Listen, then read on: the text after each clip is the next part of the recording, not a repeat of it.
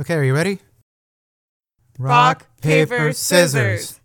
Oh, paper covers rock. Okay, you're up. Hey, I'm Liz Landau. Hi, and I'm Ben Clemens. And this is Pod, Paper, Scissors. You gotta make decisions. Will you cooperate or defect? We're going to be talking about the hidden games behind everyday life. Let's talk about this crazy coronavirus situation. Oh, yeah. Have you been to the supermarket lately? Oh my gosh, I was just at Safeway last night here in DC, and the entire aisle that would have had paper towels and toilet paper was empty. Empty. Totally empty. And it really makes you wonder, what do people think is going to happen that they would need all this extra toilet paper? Well, it's not necessarily the case that they even need it all. It could be just that they think it's their last chance in life. It's true. Like when I see an empty row of products at a supermarket, except for like a couple of things, I think to myself, whoa, like this product must be super popular, or we're running out of this product as a city. I better get in on this. Yeah, and you may have seen online, they tell you, there are only 3 left in stock, you better buy it now. It's kind of like we're playing this game with everyone else where it's like, who can get as much toilet paper as we need so that nobody wants to be the person stuck without any. Do you remember the Great Depression, Liz? I'm a little young for that, but why don't you tell me, Ben? Sure. So there were these problems of bank runs, where everybody would show up at the bank at the same time and demand their money. And how banks work is that they lend out more money than they have. Wait a minute. So when I look at my balance in my checking account, that money might not actually be physically present at the bank? Yeah, and especially in the present day, I don't really expect a big vault with, $100 bills, right? Wait, there aren't leprechauns with vats of gold that correspond to my money in every bank? Well, in some banks, yes, but in some banks, no. And those leprechauns, they don't necessarily have all the pots that they need, right? Well, so if you know that there are a lot of people who are coming to the bank asking for their money back, you could actually be left out, and the bank could go out of business, and your deposits are just kapoof. Whoa, that sounds really dangerous. Yeah, so in the 20s and I believe in the 30s, there would be these bank runs where, they could be super arbitrary, where there's just like a couple too many people are hanging out outside the bank, and somebody says, wait, is this a bank run? And they just run in and they demand their cash as soon as possible, and they tell their friends, and pretty soon everybody is running in, and they're like, this bank run just comes into existence. Well, how do we know that's not going to happen like tomorrow? Yeah, so it's apparently happening with toilet paper. Yeah, well, so how do we know it's not going to happen with the banks? So it's a game that we've solved. There's now the Federal Deposit Insurance Corporation. So if you ever go to your, I don't know, I haven't been to my actual bank for 10 years, but I fondly remember they had a little sticker by the window saying that your deposit's insured. Ben, if you just go to the bottom of your bank's website, it'll say in fine print that your deposits are insured by the FDIC up to $250,000. Oh, yeah. Okay. Yeah. I guess I've seen the logo. But yeah, I never clicked through, I guess. You never bothered to see by how much the FDIC was protecting your money? No, because I don't have to worry about it anymore. And you don't have $250,000. Okay, that's the other reason. But yeah, bank runs don't happen anymore. Picture that situation before where, you think a bank run is happening and you panic and you think, well, if I don't get in right now, then I don't get in, right? My money will be gone. Now I can think, well, if I don't get in right now, well, the government's insurance program will take care of it, so I can stay home.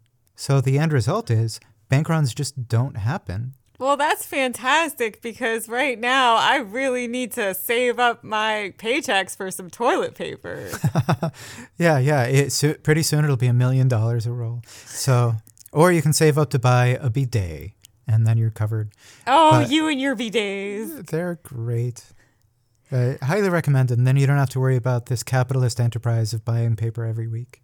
I guess by having the FDIC's $250,000 guarantee, that means that banks don't actually have to worry about runs anymore because everybody trusts the fact that there's this insurance. I guess the result is the FDIC doesn't actually have to pay out, right? That's true. Huh. I went on a Hinge date with someone from FDIC once. I wonder what his job actually is. Yeah, his job is probably to just sit around and, like, I don't know, put stickers on teller windows, because if there are no runs, they don't have to pay out, right? So the simple fact that they exist, the fact that, I guess not your future boyfriend, like the fact that he is sitting in a desk somewhere just playing with paper clips prevents runs and solves this problem. And I think that's pretty cool that, there are all these problems that social interaction cause, but now and then we can find a solution. You know what would be really efficient is to not have anyone work for the FDIC. And just lie about it. And just lie about it. Yeah. It's That's almost next like level. almost like a placebo. And think about it. Oh, and we can talk about this later. There are enforcement mechanism games that kind of simulate this sort of storyline. There are a lot of games that we could talk about, some of which, yeah, they're a little arbitrary, like the runs on toilet paper, and some of them have a solution, and some of them we're still looking. So I bet people are out there wondering, well, why is your podcast called Pod, Paper, Scissors? Why did you even play it at the beginning of this episode? So this is going to be a podcast about game theory, which we should is... tell people what game theory is. Okay, so game theory is, I'm willing to define it as the study of how people make decisions in groups.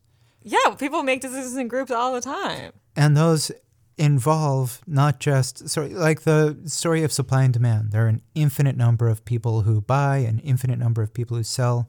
That's not really how life is. Most of the time, there are just a small number of people in the actual or imaginary room, and they're all watching each other. So when we play rock, paper, scissors, I'm guessing what you're going to do, and you're guessing what I'm going to do, and I'm guessing what you think that I think that you think you're going to do, and so on. So we really base our actions not just on our own beliefs and values, but what we think is going on inside other people's heads. And in turn, they're thinking about what we might be thinking about and what even other people are thinking about. Oh man, Liz, it gets complicated. So complicated. Yeah, so that's why we're doing an entire podcast about this. Hey, Ben, let's tell people who we are. I guess that's something we have to do, isn't it? Here, I'll start with you. Liz Landau is a science journalist. Also, she spent over a decade teaching people who are not scientists about science. So she worked at places like the Cable News Network, CNN, Scientific American, Smithsonian, and lots of other venues. So, for example, her last article in Smithsonian, I really liked it. It was about the knapsack problem, which is important in pure mathematics and cryptography. Also, her experience at the Cable News Network qualifies her very much for a podcast, which I'm sure you're downloading onto your iPod. Well, Ben has some amazing qualifications, too. In fact, his PhD is in game theory. Yeah, I don't know how that happened. That's because there's a kick-ass social science department at Caltech. Oh, yeah. Liz is such a fan of Caltech because she worked at the Jet Propulsion Laboratory, which is sort of a collaboration between NASA and Caltech. Ben was also a non-resident fellow at Brookings Institution here in D.C., and he's also done a lot of applications of social situations at the World Bank, like projects on why people immigrate and why World Bank contractors are so unhappy. We do other things, though. Yeah, like we play rock, paper, scissors. We also play songs. We also play songs, but first of all, we have to explain why our podcast is called Pod, Paper, Scissors. Oh, have we not done that yet? No. Okay, hit it.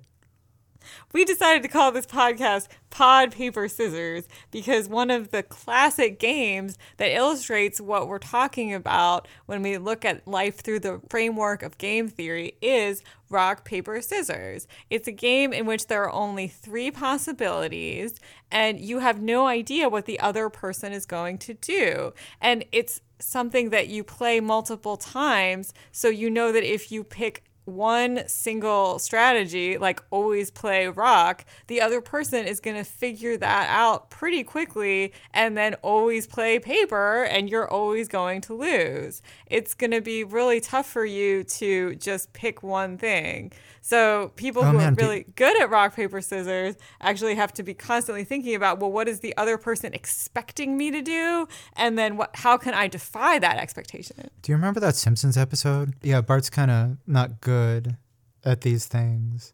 And so Lisa knows to play scissors every time. And she keeps telling Bart, like, maybe you should try mixing it up. And he doesn't get it. Oh, Poor Bart. Poor Bart. Okay, we got a Simpsons reference. What else do we need to be a good podcast? That's the Game of Thrones theme song, for those who didn't know. Okay, I did not know that. What? No, I'll do Wire references. You can The Wire. The Game of Thrones references. The Wire was awesome. But if you'll recall in Game of Thrones, and more people will because that show finished up not that long ago, there were plenty of situations where a faction of people had to strategize about how to best attack some enemy based on what they thought the enemy thought that they were going to do. And there were several failures of calculation there when people did not adequately prepare for assaults from invading armies. The story of game theory is also sometimes told, and I don't know the extent to which this is really how it evolved, but one of the early, very prominent applications was about nuclear war and how nuclear war works out. It's a lot like bank runs, believe it or not, but we'll have to save that for another episode. Well, to close out, I'd like to share with you a little song I wrote. Since I've been thinking about game theory so much, I decided to write a song about it. Do you want to hear it, Ben? Hit it! Who says that everything we do makes sense? We're all just playing games of self-defense. Is it chicken? Is it chess? Is the problem zero-sum? Or a prisoner's dilemma that will reach an equilibrium? You gotta make decisions. Will you cooperate or defect? You gotta make decisions. And who's to say if you're correct? Join the group or go on your own. The payoff's better when you're alone. But that would be mean. That would be mean. They say all the world's a game, all the people merely players, anticipating what comes next. But we can't all be soothsayers. Make a move with what I know, with imperfect information and asymmetry that leads to my theory's refutation. You gotta make decisions. Will you cooperate or defect? You gotta make decisions. And who's to say if you're correct? Join the group, 'cause that would be nice. Being selfish would pay off twice, but that would be mean. That would be mean. Now let me tell you about a little game that works on the principles of game theory. It's called rock, paper, scissors. Rock, paper, scissors. Rock, paper, scissors, and that's the way it goes. Paper covers rock, rock breaks scissors. Scissors cut paper, and now it's your turn.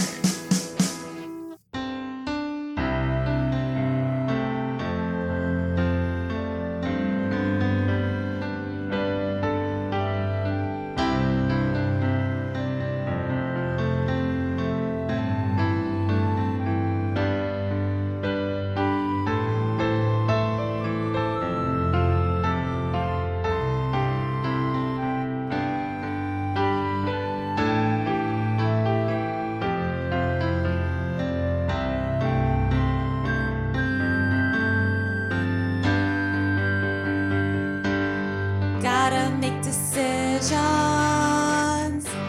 And who's to say if you're correct? Join the group, 'cause that would be nice. Being selfish would pay off twice, but that would be mean. That would be